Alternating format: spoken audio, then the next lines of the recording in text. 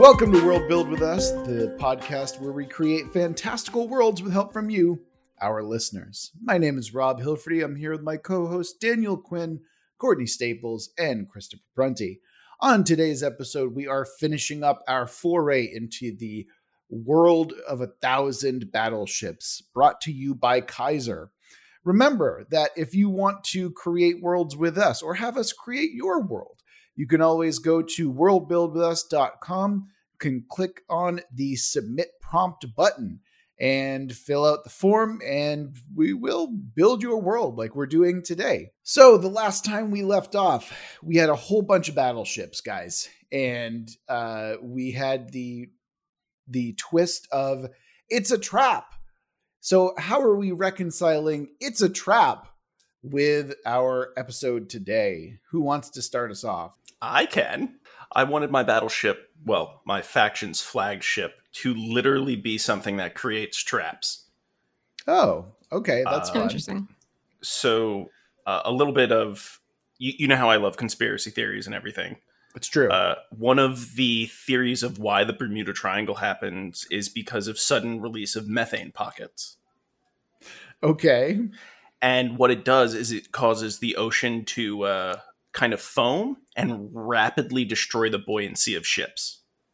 So it like sinks the ships as they travel through them. Correct. It's why if you find it will even sink planes because suddenly everything about the physics of the scenario is wrong. You can't be lighter than the methane and you're flying through a pocket of methane. You just sink. Interesting. Oh, damn. Okay. And what I wanted it to do is that my faction or whatnot is, while they have a flagship on the surface, most of their civilization / group is in underwater like areas, growing farms and everything. And what they do is they just collect methane from both the animals, the people, and the plants, and pretty much bacteria. And then they will purposely sabotage a ship, and they have caused some of this kind of mythology of certain areas. Surrounding submarines, you mean?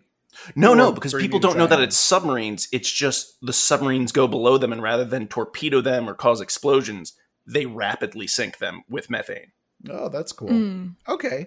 That is horrifying in a world that's full of battleships. So yeah, that seems quite strong. And since it's so fast, they barely even get communication off. So it's not like they have time to radio for help or say what's happening. It's just like, all's clear. Boom. Why did we just sink? What's going on? They're like mermaid raccoons.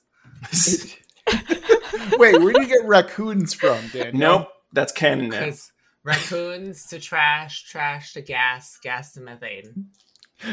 Okay. Flawless logic right there. All right, sure.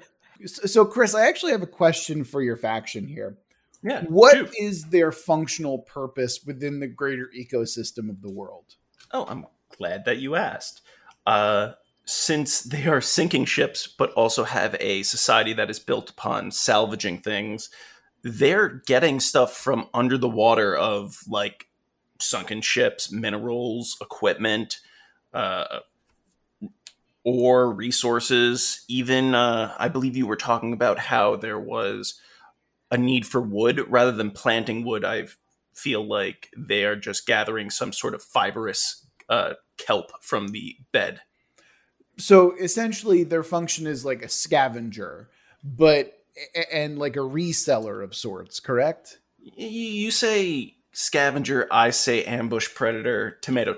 Yeah, sure. I mean, a hyena is basically what we're dealing with here, right? Yes. Okay, gotcha. Yeah, I can see something like that happening in a world that is as brutal as the one that we're dealing with, for sure. Mm-hmm. What is your faction's relationship to the other people in play? So, like, for example, the big rigged place and other like, the what are the people that we created that live inside the ships and coordinate internally all the systems? I think that's a universal. I don't think that's a specific faction. The one that people who are stuck in iron lungs. Right. So do you have those in your ships, and how do they relate to the rig? Oh, if I was going to use them, I'd probably make them as guided torpedoes because I really want to drive it home that they are not the best people in the world. I was going to say, you've created the baddies is what we're hearing. Yeah, those sound pretty terrible. Whoa. Yeah. They just seem they're just raccoons. I mean, they're not bad. Yeah. Daniel, they only drown people, like by the hundreds, if not thousands. Yeah, they're not that bad, Daniel. Maybe they deserve to be drowned. Yeah, maybe they're seeing how they only do it in certain areas. Maybe they're just trying to tell you not to go in that area. From your choice. Yeah. From my perspective, the Jedi are evil. From my perspective, anyone else can be evil. Oh my God, Daniel! These are not the people you want to back. Okay, Thank you, Daniel. I love you. Maybe the people on the ships are like imperialist assholes. We don't know. Well, speaking of imperialist assholes, why don't you tell us if your ship is full of imperialist assholes, Daniel? Mine actually is not. Would you like to hear about my ship, though? I want. Well, if they're not imperialist assholes, what might they be? What faction is getting drowned by the 1,000 by Chris's weird methane traps? I don't think actually. Well, I guess mine could be aware of those traps, but they could fall victim to it as well. I did have mine ties into the twist, though. My solution to the twist, at least. Yeah, that's totally fine. Go ahead. Okay. When I was thinking about the twist, I was thinking back to that scientist we had created who had discovered a cure to infertility. Mm-hmm. And from what I remember, like they didn't want to have it handed over to the big rig. I forget what we called the rig with the Polaris. Polaris. Yeah. Polaris, yes. So they didn't want to hand it over to that because they didn't really know what they would do with it, and the leadership is not necessarily corrupt, but they have like longer term military goals to keep stability, I guess, because they have a religion they've created to support that. Mm-hmm. So my thought was, well, they decided to flee to a group that controls submarines that are outlawed, and so with the hope that those people would help keep the information safe or get it to the rest of the factions out there. That way it's not held by one group. They're good guys. But it's a trap. So the submarine people, and now your guys are on actual submarines. Oh yeah, I wanted like the flagship is really just their one main home that everyone sees them as smaller than they actually are. Because they just have submarine. Yeah, no. The flagship is a regular ship. It's just surrounded by submarines. But they have submarines. Okay, so maybe what I'll do is merge my thought with yours. So I'll just give it some more, because mine were submarines. So I'll give it some more background. I was going to make them like extremely zealotous. So like they believe in the religion to more of an extent than the ones on Polaris, and they believe in bringing about an apocalypse. And so when that scientist gets to them, she thinks that they're going to be able to deliver the information to all the other factions because they're on submarines. But in fact, they want to use it to create a super Iron Lung who will disrupt all the other Iron Lung ships. So when they can bring their flagship to other naval ships, that super Iron Lung, genetically engineered, can disrupt the other ships' nervous systems, basically. So we're creating like a super hive mind that can you're basically making the Borg, Daniel. I mean, not a Borg. So like, I think they want to make more like a Dune Messiah character out of the genetic engineering. So that one person on that one flagship can be near other ships and then disrupt the other Iron Lungs on ships. I see. And so they're making a kid's Hatterack? Is that what? Yes, that's exactly what I was thinking about. So how does it bring about the apocalypse in their eyes? Is it just a matter of killing everybody? I don't know, but I guess we talked about the submarines as being weapons of mass destruction. So I imagine using them will be the apocalypse, but they're waiting for having like their genetic messiah to do that. They're just waiting for the right messiah to come along and kind of make things happen for them. Gotcha. I recognize that we dove a little bit too fast into factions, but because we haven't gone back and reconciled the twist yet. Well, Daniel kind of did. Courtney, what was your reconciliation for the twist? So mine also had to do with fertility. And so last time we established that there's a lot of infertility and difficulty with childbirth. And also that the Polaris station rig has much more advanced like radio tech, so they can communicate over a longer distance. And my idea was that they have kind of established themselves as like a safe place for the very few people who are pregnant to give birth, because they're like a stable, stationary spot. But the trap there would be that they are actually stealing the infants and claiming that they were like stillborn, or there was a complication right after the birth, so that they are constantly like getting some at least influx of population and leaving the other factions to not have any. That's really interesting. So from what I'm kind of understanding is that all of the factions go there with people to give birth, right? And then it's like the womb of the world is basically what this thing is. And then I'm assuming that it's not all of the babies, but like a certain population, like a percentage that they've got to like let some through, obviously. Otherwise people would be like, wait a second. Right. If you add the potential of genetic defects or screening for certain things, they could literally just take what they see. It's just like, this is a strong one. Like only taking the healthiest ones. Right. Yeah. And then of course what you do with those babies is you create an army, like obviously, like that's got to be the natural progression. You don't steal babies to like let them grow up free and happy. Like that's not what you do when you fucking steal babies. I wonder then if there's some connection between the submarine group and them then, since they're stealing babies. Like, are they opposed to each other? Are they in league with each other? Oh, that is an interesting question, Daniel. Yeah. And my guys are not evil. Like baby stealers. I probably also would have to say like it's not genetic engineering but cybernetics, since that genetic engineering isn't on the table. But so I'll say it's cybernetics then that they're trying to achieve that with. Sure, we can go that way. That's fine. Interesting. Okay, do we have any other way of reconciling the twist? No, I think we seem to like the idea of things being not what you expected. Like, obviously, that's the definition of a twist, but like the opposite of what they intended is what the case is. Sure. I can deal with this. You're all going to have to trust me. I'm going to bring up my twist later on. So, or my reconciliation with the twist is going to be coming later. So just trust me for the time being. We're going to move on to factions, and I'm actually going to start with mine because I have to skip my twist or my reconciliation for the time being.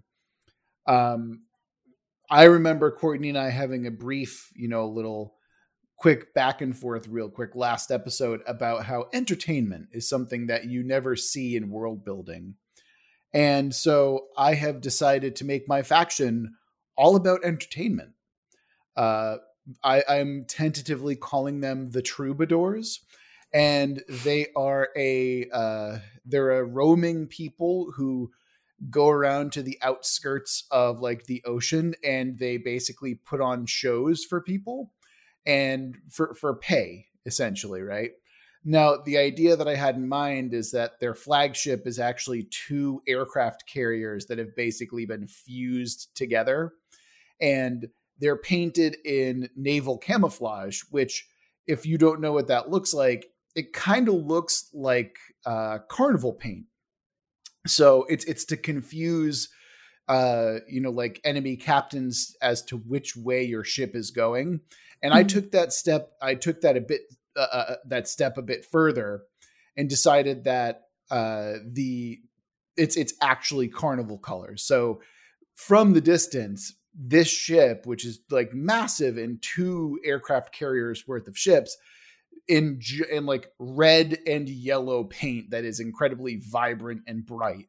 It's like the opposite of trying to be camouflaged. It is in fact like trying to get your attention. And the reason that I went with 2 aircraft carriers, because aircraft are terrible in this setting, they don't work because of the rust storms, is the aircraft carriers themselves are actually perfect for offering a large space for people to walk around on. So when the aircraft are together, it's the closest thing that you can get to walking down like a carnival fairway. So on the top, you're going to have like carnival games and, like amphitheaters with shows going on. And that's only the entertainment up top, right? Down beneath, you have drug dens, you have gambling pits, you have sex workers, all that stuff. This is essentially a giant, it's a giant casino that's on a ship, but also for people who are just completely like dreading everything about life in this horrible, horrible setting. Also, you might be thinking to yourself, Rob, with no weapons, with no methane bombs or anything like that, how do they protect themselves? And well, that's because their flagship has the last remaining working nuclear bomb in the world. And that so would do it, yeah.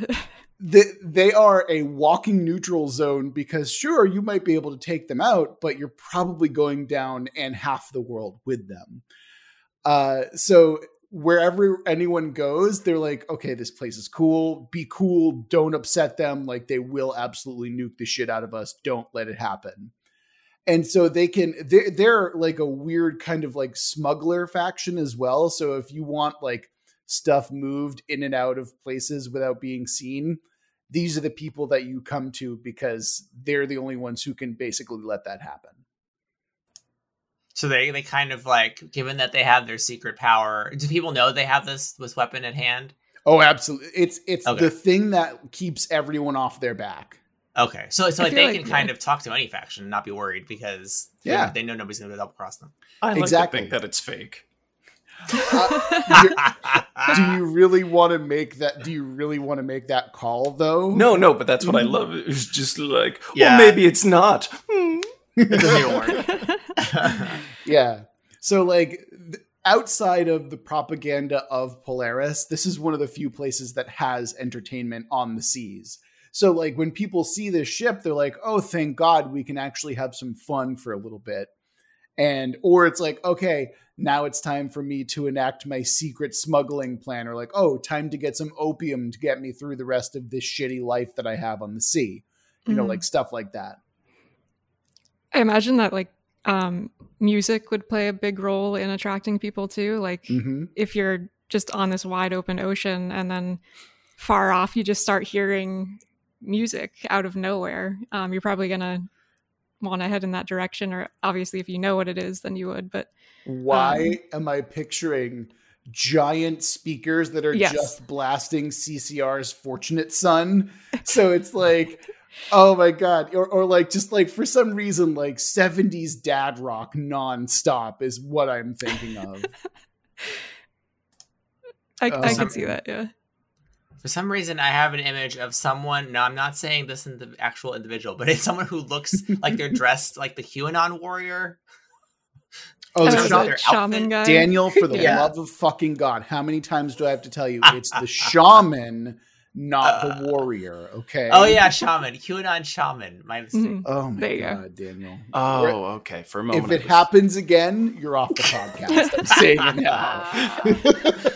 I mean, Rob is Q, so he's speaking the truth there, you know. Yeah, exactly. If I were Q, I would have so many more followers on this podcast. Like, you don't want to have followers. That's your whole plan. It's okay. Anyway. Trust the plan. Yeah, trust the plan. Yeah, we gotta trust the plan. Exactly. Okay, so that my faction is that's pretty much my entire faction. I thought about this and I'm like, fuck yeah, let's go. We need this. I like them because they're like glue in the setting. You know, like they can connect a lot of stuff. Yeah, I decided to go with someone like decidedly neutral. So it's like they have leeway to go and do pretty much whatever they want. You know? And they can be a nice set piece for like adventures, especially when you have whatever parties are traveling through the area. Of course. Yeah, I mean, like that's their entire flagship is just one big plot hook. It's like you can do or like plot anything. Like, oh, do you need to rescue someone who's been kidnapped? Guess what? They're probably on the smuggler ship. Do you need to kidnap someone and smuggle them out? Guess what? You need to go to the giant smuggler ship. I'm not sure if you purposely did this, but the aircraft carrier, I feel like just with the huge flat platform that they will just refer to it as the stage.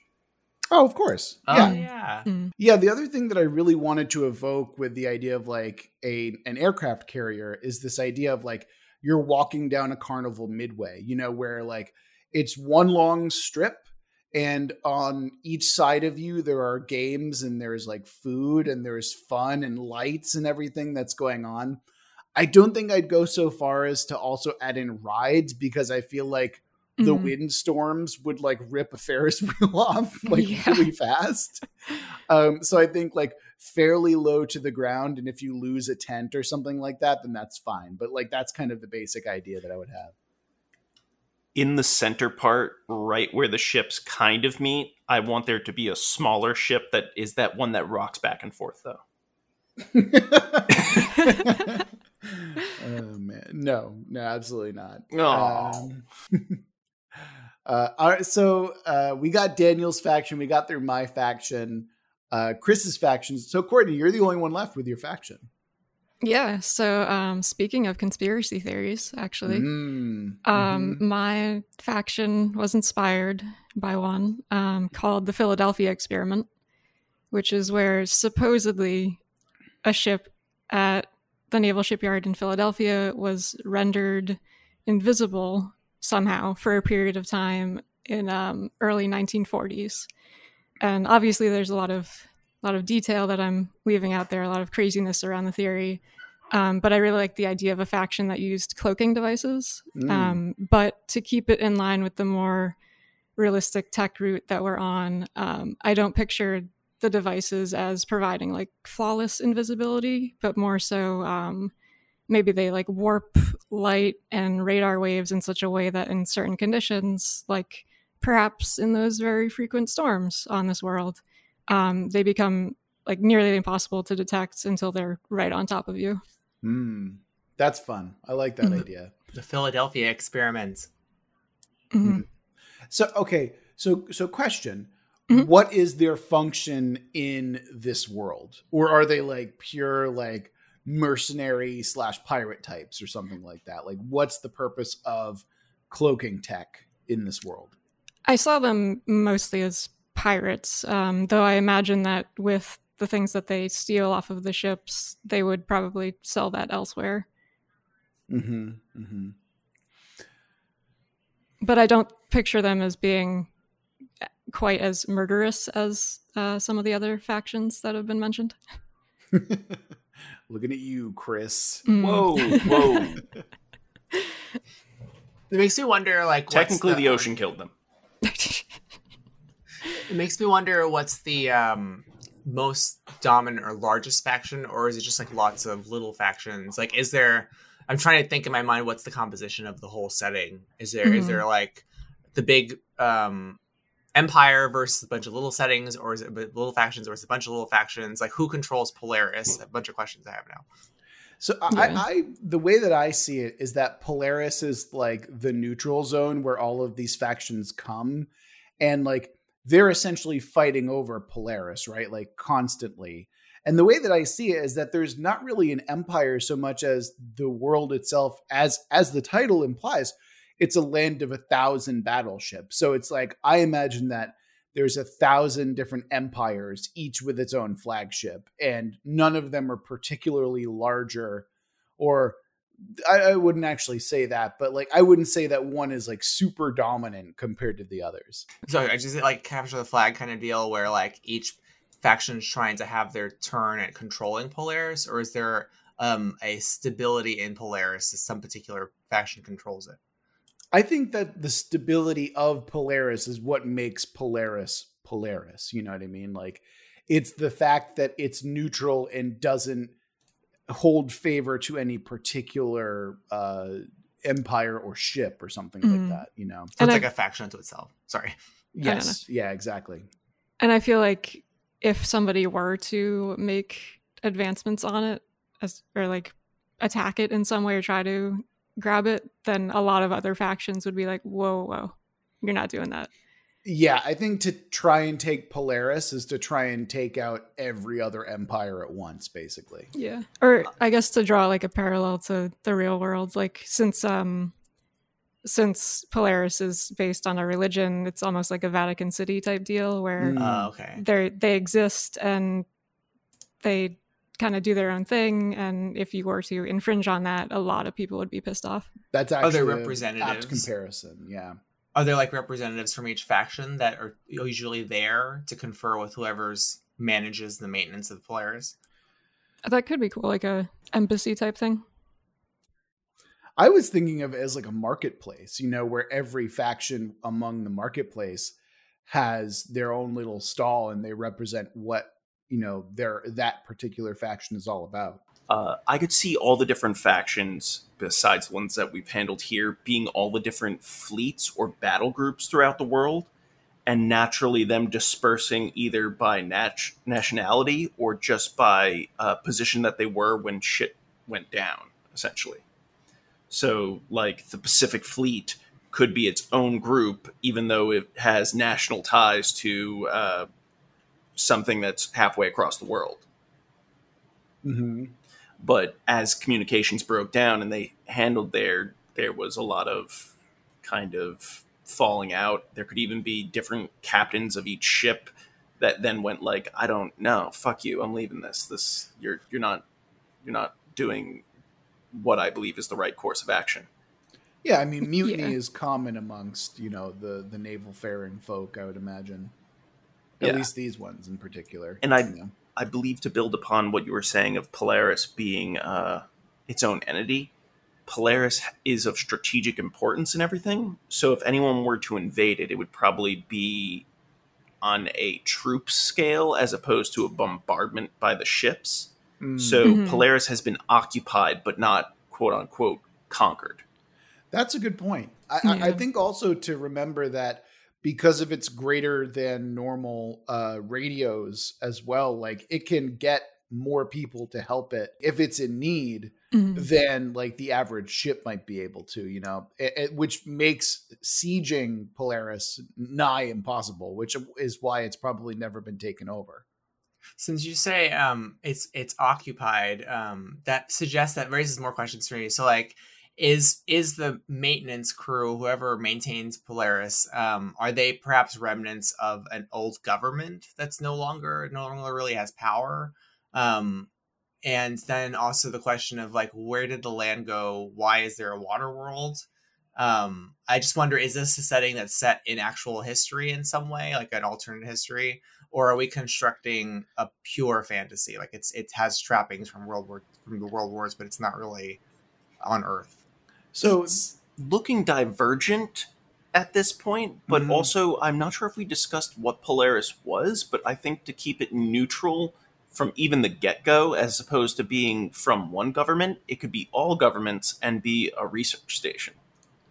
See, I actually think I liked Courtney's idea of keeping it religious. That way, like, there's an inherent neutrality to it. And not to say that religion is neutral, but to suggest that it would give people a reason to want that area. And also it would give a power structure within Polaris it makes more sense for me to have like an inherent power structure surrounding religion. Like all of the zealots that we've been talking about, I can't see why they can't have all originated in some way or some form from Polaris, at least most of them.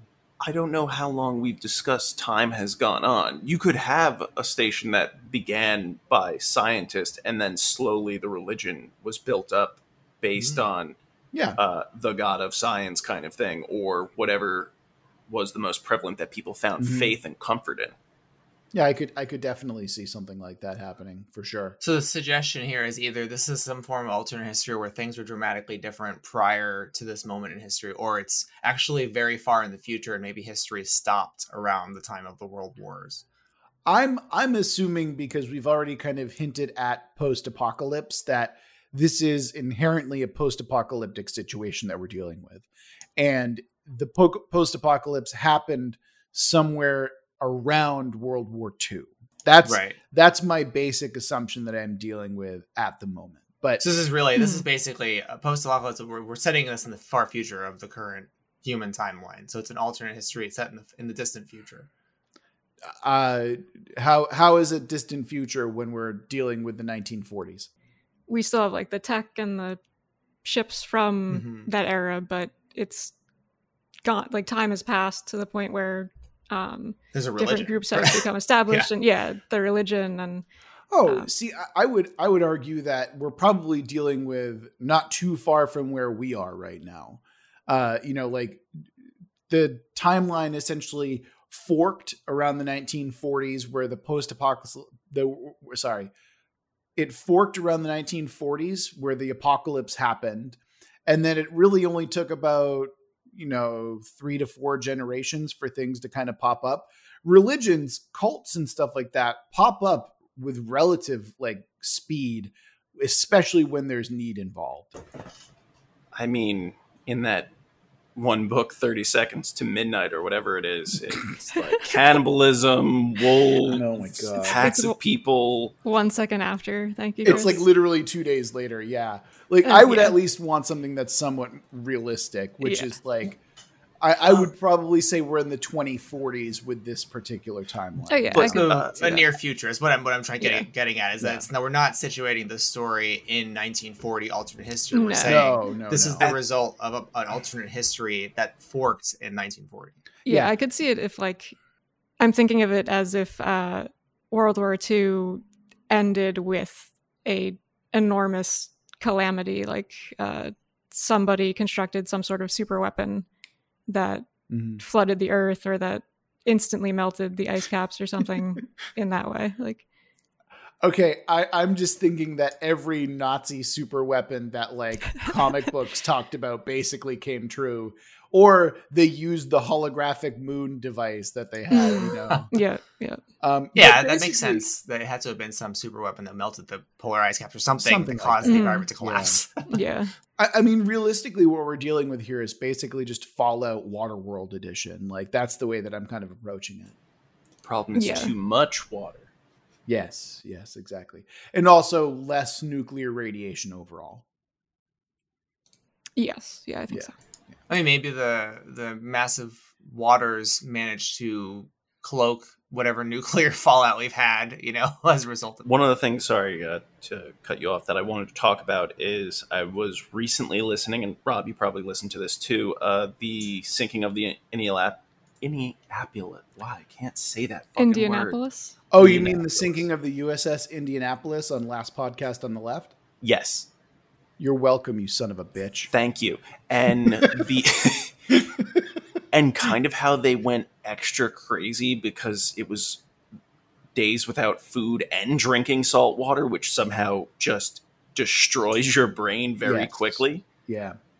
And so Chris is referencing an episode of last podcast on the left where there was a sinking of the ship USS Indianapolis around, it's basically the very end of World War II, and how there were 1,100 men on board, 300 died within the initial blast and sinking, and then 500 more died waiting to be rescued.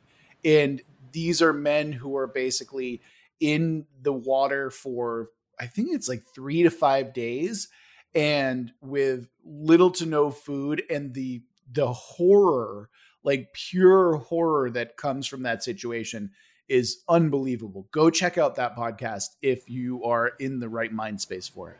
But it's horrifying of just the fact that within 2 days you have cannibalism, people killing each other and drowning each other and just alienating people very quickly. I think that when it comes to very extreme situations, being in the water and watching people around you being eaten alive by sharks, and that mixed with starvation, that mixed with sleep deprivation, I can see that as being something that can happen. Like that. I mean, obviously it did happen, but I mean, like that situation makes a lot more sense to me, of like the rapid degradation of any veneer of civility that people have. Well, whatever super weapons caused this too, initially massive amounts of water could mitigate that, I think, because like Fallout like is absorbed in water, basically. I would, like I said, I kind of don't want to go like the nuclear route. I feel like there's more interesting ways that we can kind of go about it. For some reason, I like the idea that like they just melted the polar ice caps. Like maybe it was with nukes, but I don't know. I think that might be an interesting thing to think about. Yeah, that's what I mean. Like, I don't really care what the weapon is. I'm just saying, like, the massive amount of water involved would erase a lot of the issues we have to deal with in terms of world-destroying kind of chemical or nuclear weapons. Oh, I gotcha. Yeah, I see what you mean. Yeah. I think that does it for our factions, right? I think we're good. Mm-hmm. So I think with all that out of the way, we can move on to our main quest line. Now, for this, I actually had the idea that we'd be introducing tenets to the main quest line so we can kind of give it a little bit more shape and function. So who wants to give us the first tenet for the main quest line that we're doing here? Nothing can get better. Oh, I like that, actually. So, okay, if this main quest line isn't about making things better, is it just about preventing them from getting worse, or is it something else that we're dealing with here? I think that would be the epic adventure is to keep the status quo, because for things to get worse would kill far too many people. Or you could have it where you can have things get a little bit better, but you'll have to kill a lot more people. Oh, Jesus. Is that what your submarine people are trying to do? Well, the good guys. Yeah, exactly. I'm like, from my perspective, yes, that is what that is exactly. We're culling the world so we can leave more for the rest of us, that kind of thing. They went deep underwater, found the guide stones, and took that as a sign. Oh, the Georgia Guidestones? Yeah, the Georgia Guidestones. Okay, you know what? I like this idea that we're going with here. Why don't we run with it so we have to involve all of our factions in this main quest line in some way? I think that sounds like the way to start. So where do we want to start with Chris's weird Bermuda Triangle people? The submarine people? Yeah. My meth heads. Yes. Ugh. Okay, so my idea is that if we're going to make Chris's folks that like anchor to this, right? My idea is that all of those ships that they've been sinking and then salvaging, they're taking all of those ships and they're trying to recreate a continent out of like salvaged ships. So all of the things that they steal, for every like ship that they like take a little bit, or like for every 2 ships, one of them gets put away to try and create this land mass out of ships. Like it's a weird floating island, but out of battleships and whatnot. That's cool. I like that. Yeah, I like that a lot. And what are they trying to? So they're trying to create a continent. Like, what is everyone else's opinion of that? The other factions. I mean, this is where we kind of well, that's basically the quest idea, right? Is they have this thing. Is it they unveil this thing to the world, like we've finally created a new continent? Or is it, hey, we should stop them before this gets out of control? Or something else even? Well, we have to think about their motivation as a faction. Like my addition to them is that they're extremely religious and they're trying to bring about an apocalypse. So I would imagine they're constructing this land has something to do with that plan. Daniel, you finally activated my trap card. Because you'll remember that I had to reconcile the twist. It's a trap somewhere, right? Mm-hmm. Guess what? This continent that they're making with all of the ships that they've stolen, they are marketing it as paradise, and it is a trap because that is where they're trying to gather everyone to enact their apocalypse. Oh, I bet. So this is all tying together. So they've already lured in the scientist who has the cure to the infertility process. So we got to work in Courtney's faction at some point because I think they're critical. But they've got the cure. They've created the cybernetic disruptor person, the Iron Lung, who can disrupt the other Iron Lungs. So when all these fleets come to see the paradise, they disrupt all the fleets and make them all incapable of doing anything. and then they take them all out. And I would say that my Troubadour faction are probably the Pied Pipers, letting everyone know that, hey, guess what? There's this new place that you can all come to. Yeah. Either that, or they might be the salvation of the situation, in that maybe they don't want the status quo to be destroyed, so they might be the only ones who can help. That's what I was thinking for mine too, potentially. Like maybe with their advanced like radar technology that they use to mask themselves, maybe they can also pick up this like enormous body of metal that's being built. So they know like, oh, something weird is going on there. That's interesting. I also wonder about your mom factory, the ones that are collecting children. Mom factory. How do they factor into this? Well, it's all out war. It's a war between Polaris and this new continent, right? Where now all of a sudden Polaris their power as a giant neutral zone is threatened by this new continent that these other religious zealots are marketing as, hey, this is Eden. This is New Paradise. Come live on New Paradise. What if in Polaris's kind of mindset, it's like, oh, well, if we don't steal these children, the other faction is going to steal them, so we might as well steal them. Oh, so the children are part of Polaris's faction. That's good to know. Like the whole children stealing dealio. Yeah, good. Yes. Because that means they're then opposed by default to the Dune Messiah plan of the floating island or the island. Absolutely. Yes, absolutely. Yeah. So so we've got I feel like we have a great skeleton here, but I feel like we need to create something like a definitive like plot that's going to happen. Is it is it an oncoming war because of this new island that's been made?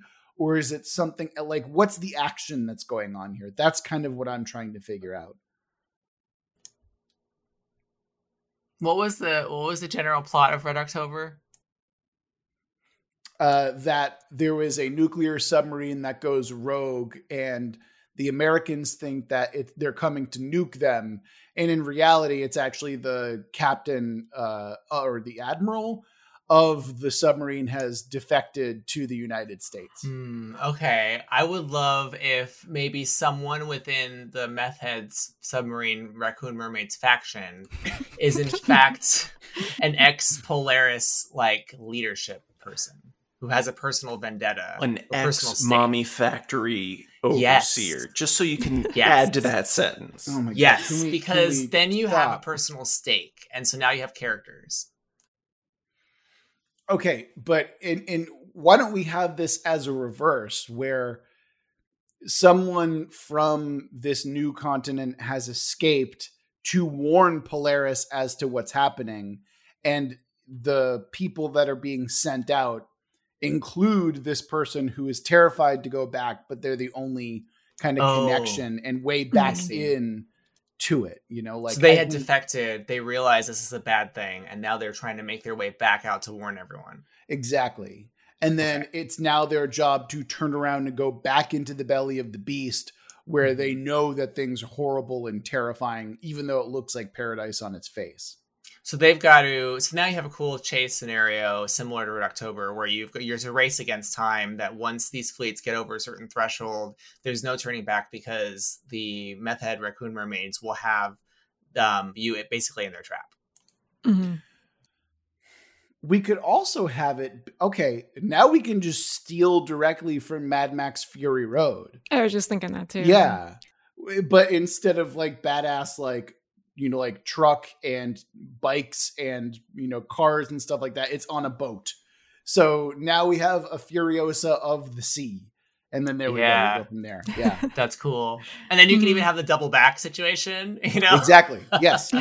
That's exactly what I was thinking as well. Yeah. Oh boy. Yeah. Okay. So I think that ripping off Fury Road is our signifier that we need to move on to the side quest.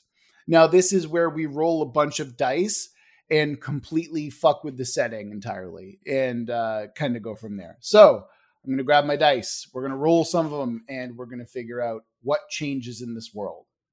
The first thing that we're going to change about this is the genre of the world that we're dealing with. I would say that we're kind of in a post-apocalyptic, like sci-fi world right now. And once I roll this die, we're now in a weird fantasy world.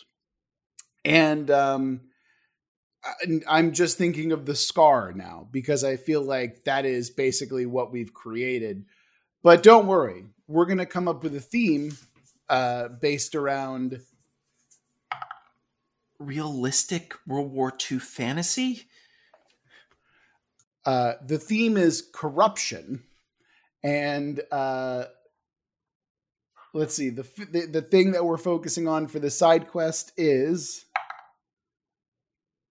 a weapon. Okay. So we're going to keep a lot of the bones of this place, which is World War II era ships, which I think we can get away with if we just call them like steampunk, or like think of like weird cannons or something like that. Because we changed the genre, we can now mess with what these things even look like or are. They might not even be ships at all, but giant leviathans that have cannons for backs or appendages or something like that. I have a good side quest that is also fantastical, but also brings in the World War II tech transhumanism. Does it have to do with corruption as well? Yes. And a weapon? Yes. Let's hear it, Chris. I am chomping at the bit here. I was going to say some group, maybe even Polaris, wants to preserve humanity, correct? Mm-hmm. What if they made a hive mind that sole purpose was to preserve humanity? But you're telling something that doesn't understand humanity and its purpose to preserve it, in which case maybe it views consciousness as humanity because that's what it knows it as. Mm-hmm. So instead of keeping humans free or what they are, it starts to go into a sense of the Borg-like hive mind of trying to get them into one mind, one self, and to then put it in a protective place on Earth, or say deep into the ocean. So it wants to encapsulate all of humanity in its hive mind, and it thinks it's doing a good thing. And that's why I see it as corruption. Okay. I love where we're going with this. I have an idea that will fit, I think. So I have this idea of literally preserving these people and literally preserving, humanity, in that they're going to essentially alchemically pickle them. They're going to remove the brain, and it's added onto some giant like mind flare brain pool. And their physical bodies are going to be infused with some kind of alchemical brine. And now you have an army of brine zombies, but I want them more ambulatory. So they're actually humans, but they're all connected by like a tether of some, like a physical tether of some kind.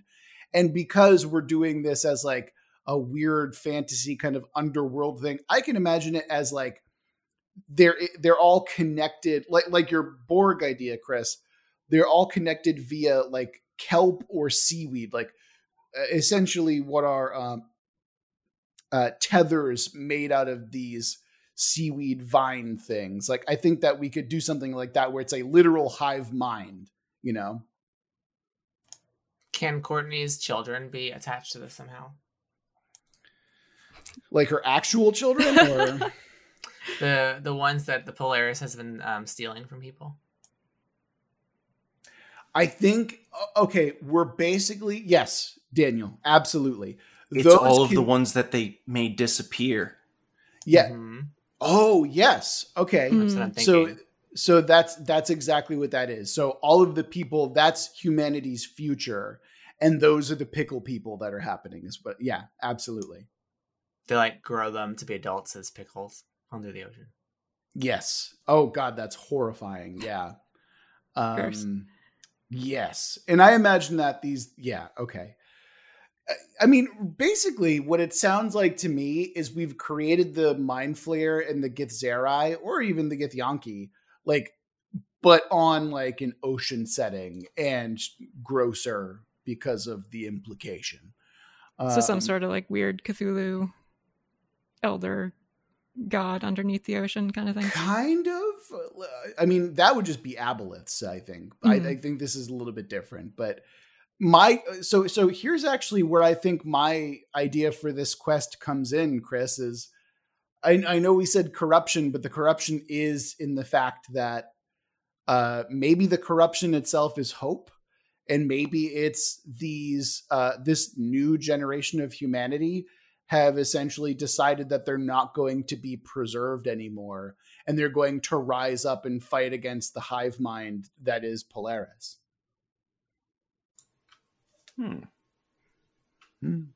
Corruption of the idea. Oh, yeah. Well, I don't know about y'all. I think that's about where we're going to stop it for today. Thank you again to Kaiser for submitting such a really cool and interesting prompt. Mm-hmm. I'm actually really happy with this, how this setting kind of worked out. Sometimes like hyper constraints, like only keeping us to World War II technology, kind of forces us to think outside the box. And I feel like we did a really great job kind of playing with that concept a lot. What do you guys think? Yeah, I think in world building, restrictions are the key to making it work. Yeah, we would have to do a lot more research if we wanted to do like World War II tech more strictly. Mm-hmm. Yeah. But I feel like keeping it a little bit loose and just being like, add the restrictions if we went over. Yeah, I think that if we had any modicum of professionalism, that's what we would do. But luckily for us, we're not in that realm. So that'll do it for this episode of World Build with Us. Remember that if you want us to build your world, you can always go to our website at worldbuildwithus.com, and you can you can click on the submit prompt button and fill out a prompt there.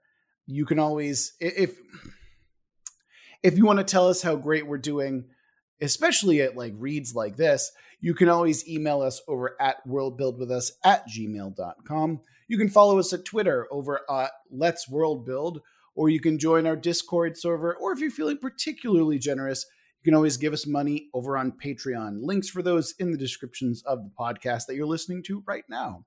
Remember that we love you very much, and we're going to get through this together. Until next week.